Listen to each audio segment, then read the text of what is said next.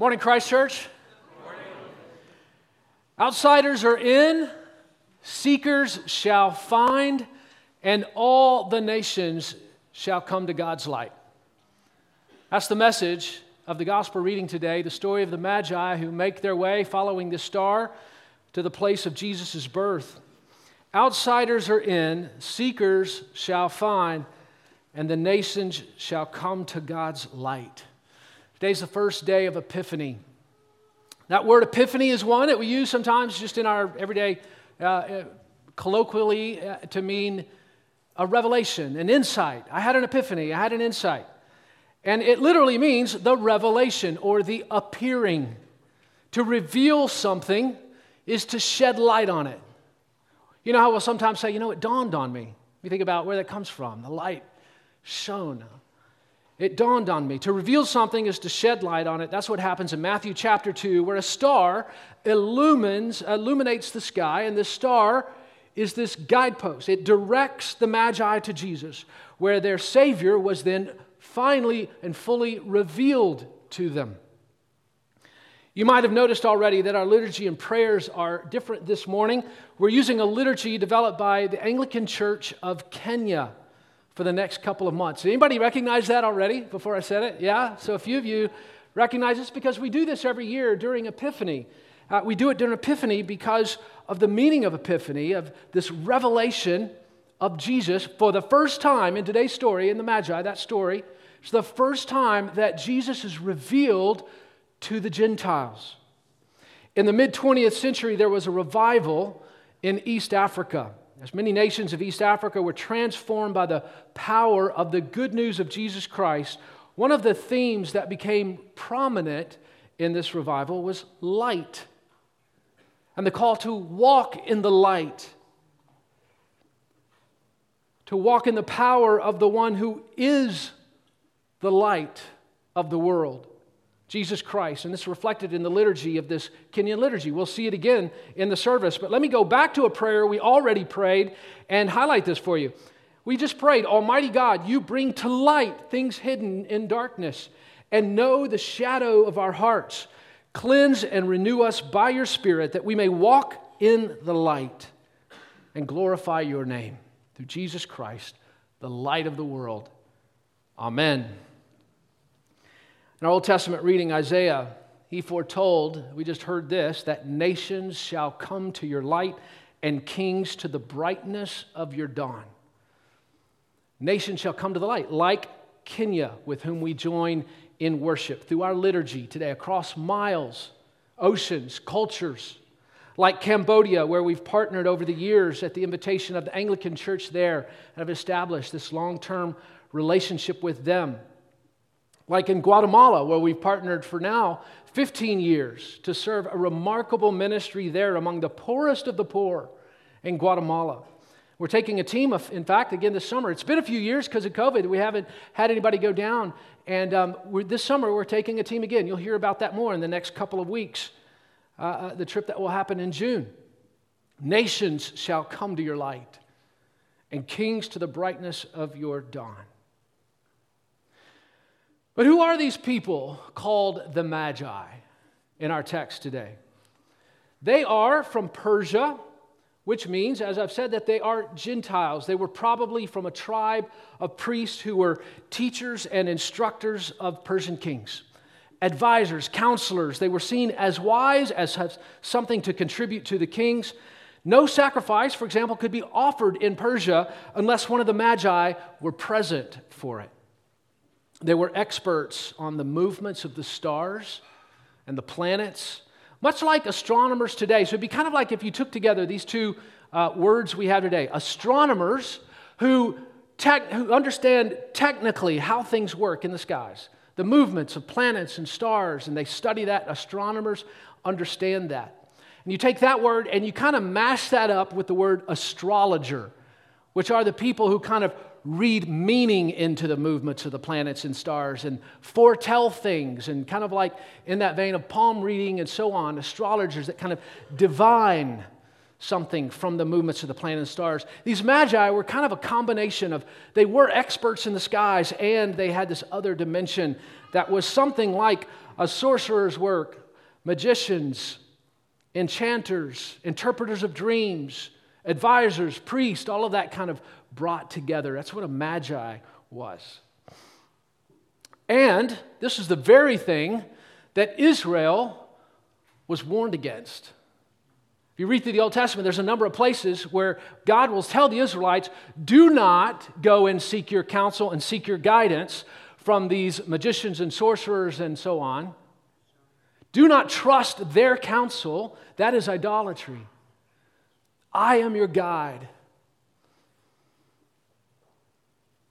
In Isaiah 47, in fact, we have a whole chapter devoted to this warning about going and seeking counsel from those enchanters, sorcerers, magicians, astrologers instead of Yahweh. In verse 13 of chapter 47 of Isaiah, it says this, kind of an indictment. Let now the astrologers, those who prophesy by the stars, those who predict by the new moons, stand up and save you from what will come upon you. The Magi were also, as I've mentioned, Gentiles. So far in the biblical story, God's people were marked by their food laws, by the practice of circumcision, by their Sabbath keeping, and by their ethnic identity as the Hebrew people. These were the markers of what it meant to be Jewish, to be God's people. And these were the only people, up until this point in the story, the only people with whom God had entered into a covenant and revealed himself. So, this word, this sign, this invitation to the Magi would have been quite subversive and surprising as a choice on God's part. These are the outsiders, Gentile sorcerers.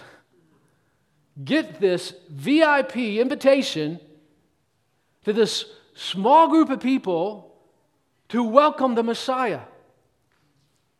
And you would think that these are the least deserving guests to receive this divine invitation and this heavenly escort to welcome the birth of the Messiah. But God summons not only Gentile sorcerers to the scene. Who else is there that we know about? We have each week the kids have been bringing up the scene of the Nativity here, filling it. As Joseph and Mary came at Christmas, those pieces entered, and each week different pieces entered. And today is the Feast of the Epiphany, and today enter the Magi. But others at that scene are shepherds. Shepherds were also notoriously outsiders. They were considered low class, dirty, smelly. They were not the people who were invited to the big parties. So here we have Gentile sorcerers, the Magi, shepherds. And yet when you look at the parties of Jesus, you see that this is just exactly the kinds of things that are consistent with who Jesus is as an adult.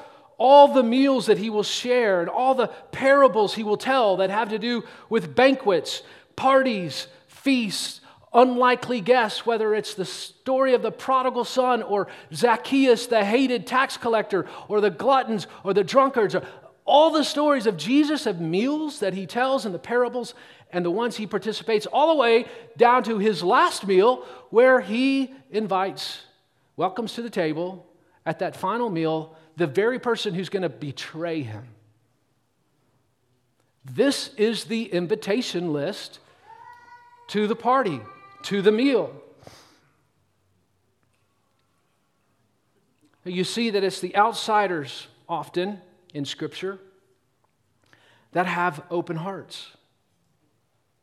And it's the insiders, often as you read through the Gospels, who have hard hearts. Jesus speaks to the Pharisees or the religious leaders, and his hard words for them because their hearts are hard. Jesus would be so commonly seen with what you might call the underbelly of Jewish society that most of the insiders will reject him and his message. It is to hungry hearts that Jesus came. Open, hungry, hearts, whether they came from near or far, whether they have an inside track or not. When Jesus came, the ends of the world, ends of the earth, the outsiders of the world are gathered here at his cradle. It was the first sign and symbol of the kingdom, you might say, this gathering that his life would embody throughout his years on this earth. It was the first sign and symbol of the radical hospitality of Christ in his day. The world was about to turn, Jesus is saying, even in his birth. Outsiders are in. This is both a comfort to you and me and a challenge. It's a comfort and a challenge, this message. Here's the comfort. We might have felt like the outsiders ourselves. We might have felt like, even those of us who are here today, like God says, you don't really belong here. For some reason, maybe you feel like something in your past, where you come from, your story, your background, your status or education level, your income level, the things you've done, the shame that you carry with you, you feel like, I don't really belong here. And the radical hospitality of Jesus, as we see in this story, is, yes, you do. This is the comfort. Yes, you do belong here. Here in the church, among God's people, we belong no matter what, because we're in Christ. Amen. In Christ, we all belong. That's the comforting message. And here's the challenge. God requires the same thing of us that he himself demonstrates. And the challenge is he challenges us to the same kind of radical hospitality ourselves. That hospitality that these on the invitation list were shown, the Gentile sorcerers and the shepherds, the invitation, the merciful invitation that you and I have been given. He says, now you extend that invitation with the same kind of radical hospitality.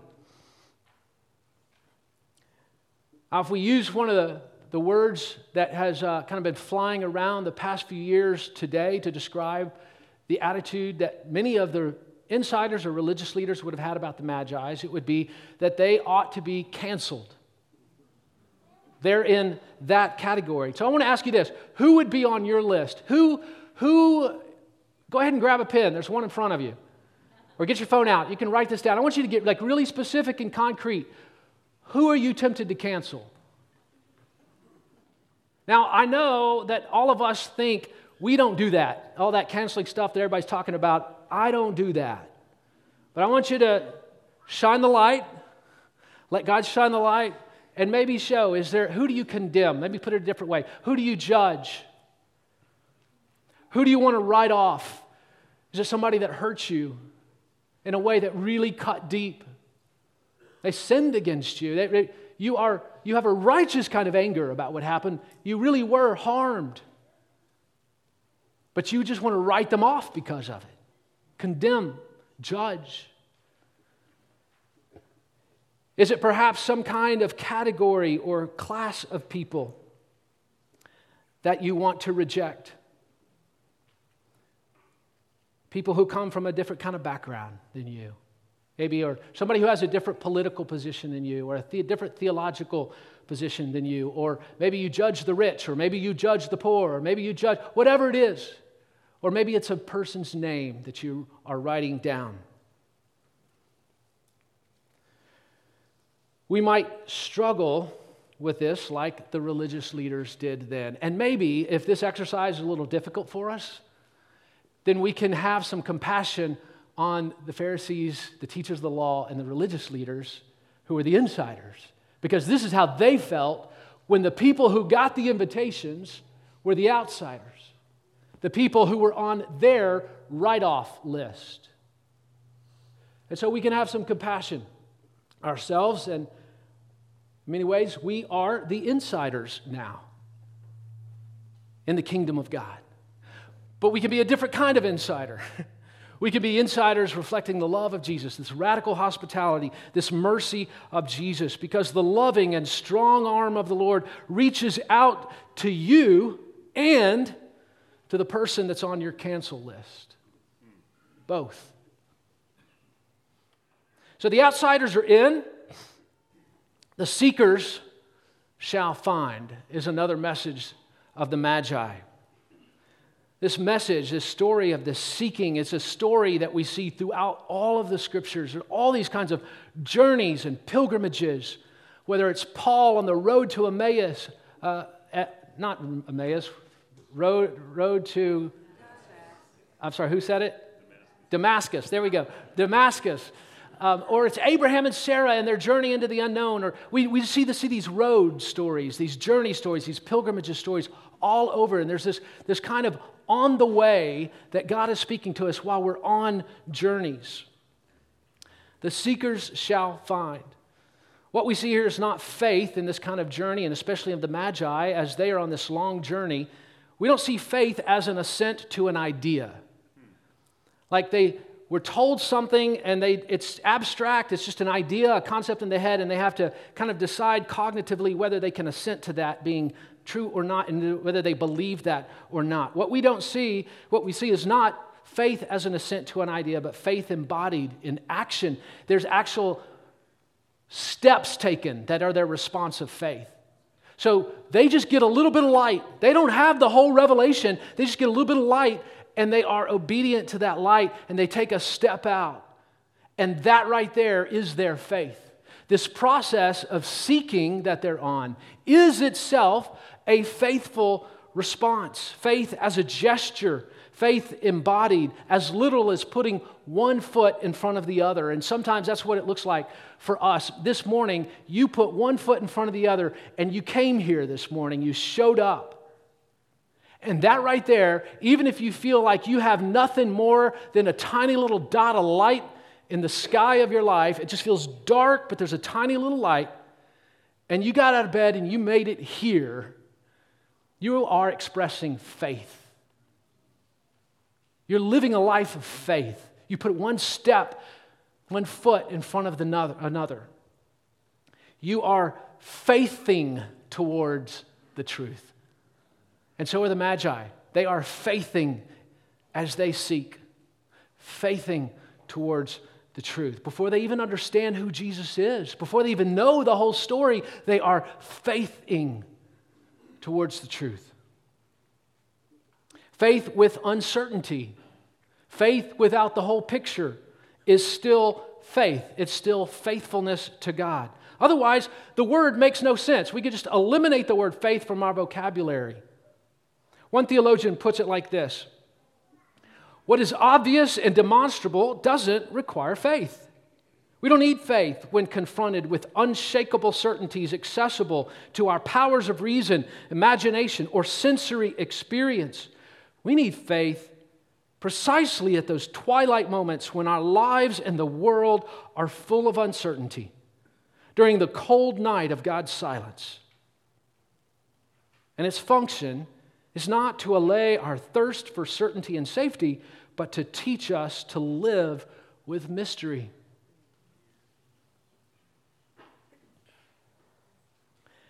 God reveals himself to the Magi through creation at the beginning.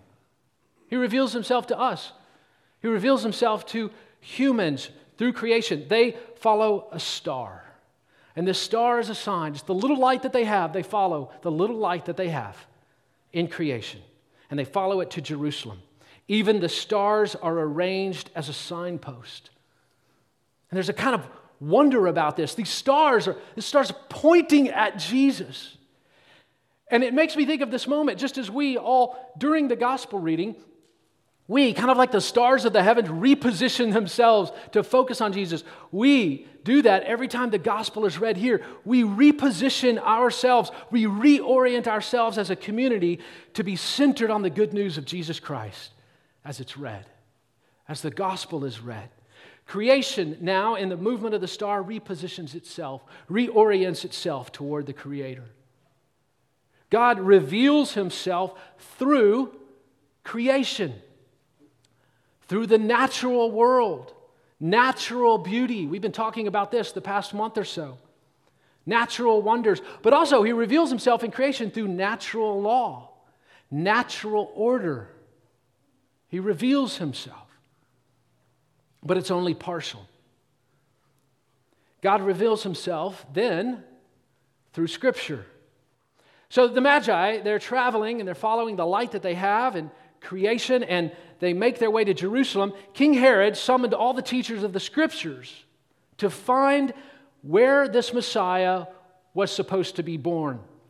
So he gathers teachers of the Scriptures, and they tell them that the prophet Micah says that the Messiah is going to be born in this little town called Bethlehem. And so Herod then, based on God's word, directs the Magi to Bethlehem.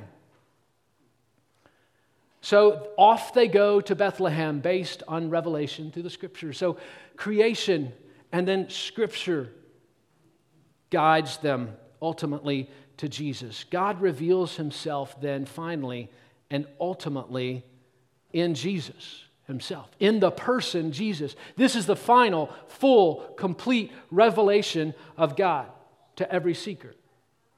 New Testament scholar Dale Bruner, he reflects on the scene at the manger, and he describes kind of like this culmination of God's self-disclosure this way. Finally, God's revelation in Christ satisfies the quest. Creation's revelation can bring human beings only halfway. Scriptural revelation has the power to bring us home to Christ. God in his goodness is the author of both revelations and uses both. The knowledge the Magi have is small, it's tiny at the beginning. But they go all in with what they have. They devote themselves in search of more. And this is one of the things we learn about what it means to be a seeker. And I'm talking about seeking after God, even after we have encountered God. There's a seeking way of living our lives, of just questing, of seeking to know God more, better, or during times of doubt, to wrestle again with questions and seek after him.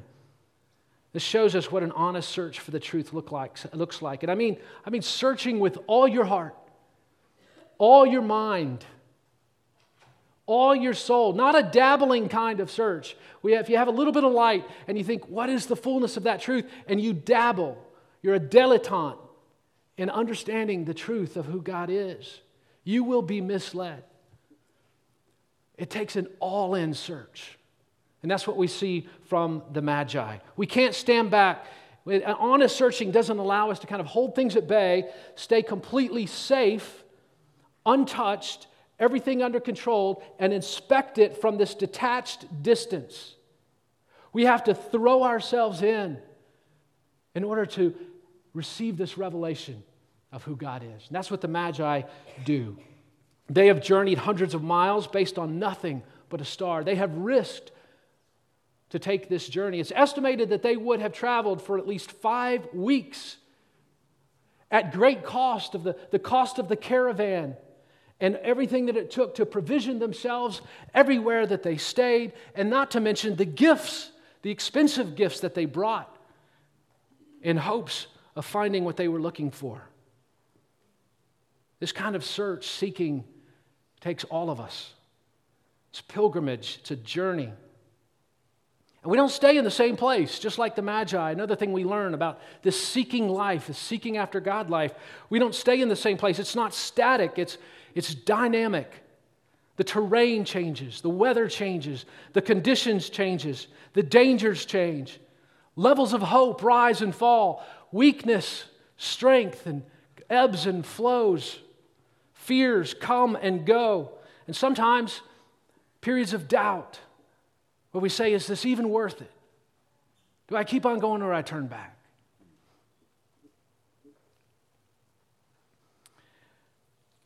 This faith is putting one foot literally, like the Magi, in front of another.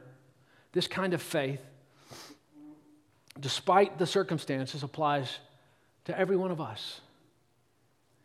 It might be that there's something for you that right now, let's say you maybe come in this morning in grief, maybe in the morning, in these weeks or months, some kind of loss in your life, maybe the loss of a loved one, maybe something else that's been precious to you, a relationship of some kind, or a vocational loss, or something that's precious to you, and you're grieving this loss. And simply to put one foot in front of the other is what it means to live like the Magi. And to take that step with the light that you have, just a little bit of light, and that's all it takes, just a little bit of light, take a step in the direction of Bethlehem. Maybe it's the end of a marriage, the demise of a marriage, or a marriage that's already ended. Take one step at a time and just stay on that path, seeking after God. Unsure maybe about your connection with people, your relationships, your community life. Maybe there's some loneliness. Maybe you're wondering if you're really connecting with people. Wondering if you fit in here or fit in your workplace or fit in with your own family, or where do you fit? Maybe it's a health crisis. Maybe it's the challenges of aging. One step in front of another, faithing your way. Not just a mental assent to an idea of a list of doctrines. In a moment like this, I'm talking about put one foot in front of the other and just keep walking with a little bit of light that you have. And everybody who's in this room did that today. Despite whatever obstacles you have in your life, in your heart, around you, every reason you might have not to do that, you put one foot in front of the other, and you came to worship the living God because you had a little bit of light. Maybe some of you feel like you're in the brightness of the sun right now, and that's awesome too, because that's part of the journey of the Magi too. They get there. They are face to face with Jesus at the end of the story. And we find ourselves at different places, at different times of life, on this pilgrimage. And if you don't long for God like this, ask Him for that longing. We only experience God at the depth of our longing for Him. I know most of you, and I know that you long for God. You're seeking Him. You're hungry. That's why you're here. You're here to meet the living God, and the good news of the gospel, the good news of this story of the Magi, is that even while we are seeking in this long, long journey that sometimes feels up and down and rocky, that even as we're seeking, we realize at some point along the way that we have all along been carried in the palm of His hand, and we can't see it. So often in the middle of the journey, it's so dark that we can't see that God is with us, and we think we're going towards Him, but He's been carrying us, and it's only in retrospect that we look back and we see the hand of the Lord in our lives. But He's there, and He carries us. He carries you. He carries me. This is grace. This is mercy. God is searching for a heart, hearts that are tender, hearts that are open, hearts that are yielded, hearts that are desperate. And usually those kind of hearts are in some kind of pain. That's the paradox. He's looking for that tenderness and that tender place, that place of desperation, and He shows up right there. But it often takes some trial, some pain to crack our hearts open and for us to be receptive to that. Now, what do the Magi teach us about how to respond once that we find or have been found in the seeking? We realize that we have arrived in the presence of God, or that God has sought us and was seeking us all along. What we see in the Magi is that in this moment happens for them. What do? They fall down. They fall down upon their faces, prostrate, and worship. And that's that moment where we ourselves, we have these moments before the living God where we realize that He is good and He is loving and He is wise, and that this gospel of grace has brought us here. And all we can do is bring Him our gifts, fall down and worship. That first Epiphany, where the Magi did that, in which Jesus was revealed to the Magi, and through them as representatives revealed to one nation. That first Epiphany would echo throughout history with 1,000 epiphanies to all nations. And they will bring their gifts and glory to Jesus. It's described as the city of God. We have a picture of this in Revelation. It says this, verse 23, "And the city has no need of sun or moon to shine on it, for the glory of God gives it light, and its lamp is the Lamb. By its light will the nations walk, and the kings of the earth will bring their glory into it, and its gates will never be shut by day, and there will be no night there. They will bring into it the glory and the honor of the nations." I imagine that this kind of worship that took place in microcosm right there as the Magi, these Persians, came and fell to their knees before the child that was born to be king. And I imagine that they were totally entranced, full of astonishment, full of awe at the glory of God. Well, as we look at their story, I want to ask, maybe, where do you see yourself in the story?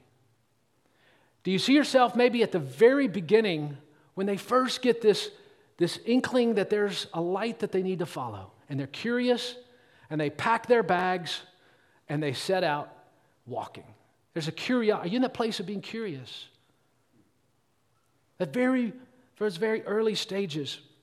And there are ways that we can cycle back through some of these with a kind of childlike, fresh curiosity all over again. Are you in that place? Curious. The next category would be a seeker. And this is while on journey, the long journey, and they're seeking after him. They arrive in Jerusalem. They ask sincere questions to find Jesus in Jerusalem. Are you in that seeking place? Following the light that you have, longing for more. Maybe it's as a worshiper, at that moment where you feel like you're in a place right now where God is revealing himself to you greatly, and you're just responding with glad adoration. Or maybe it's the final stage, and this is when the Magi leave, and they receive a message from the Lord to go home by another way for their own good, and they obey.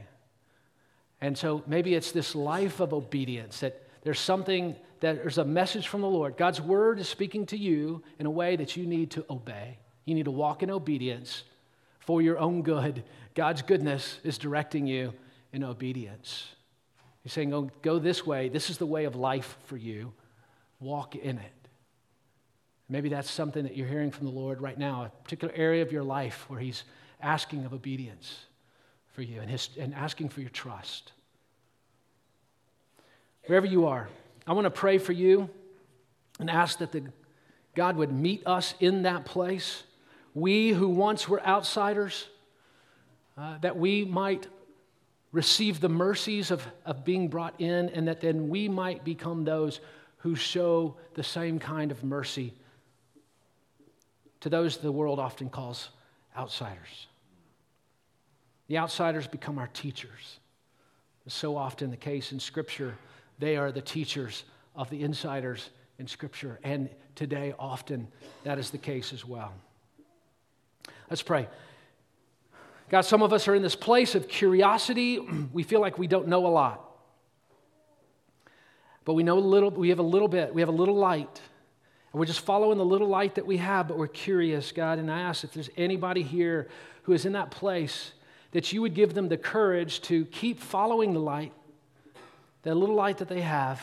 Open their hearts, Lord, soften their hearts, and sustain them in the journey as you continue to show yourself to them. Lord, for those who are on the long journey, that seeker pilgrimage that characterizes so much of our lives, the ups and downs, the shifting terrain and weather of our lives, the different people we encounter, the ebbs and flows of weakness and strength of our faith. But we're on that journey, we're seeking. Lord, I pray that you would, for every one of us, that you would give us the ability to persevere through trial. That on the darkest nights, the coldest nights, you would give us that kind of faith that we were just talking about. That faith that learns to live in the mystery and to keep putting one foot in front of the other towards you, Jesus. And Lord, if we are those who are worshiping, Lord, I pray that you would guard that, protect that. Anyone here who's in that place of just having seen your goodness and received your mercy in some way, Lord, you have revealed yourself to them or done something in their lives, and they are full of glad adoration today. Lord, would you protect that from the enemy? Protect that from anyone or anything that would steal it. Allow them to enjoy you in your presence in glad adoration. And then, Lord, finally, for any of us to whom you're speaking a word that we need to obey, would you give us the humility to lay down our self-rule, our rights, our efforts at independence, and help us to yield to you and to follow you, to obey you, to trust you in what it is you're calling us to. We pray all this in your name, Jesus. Amen.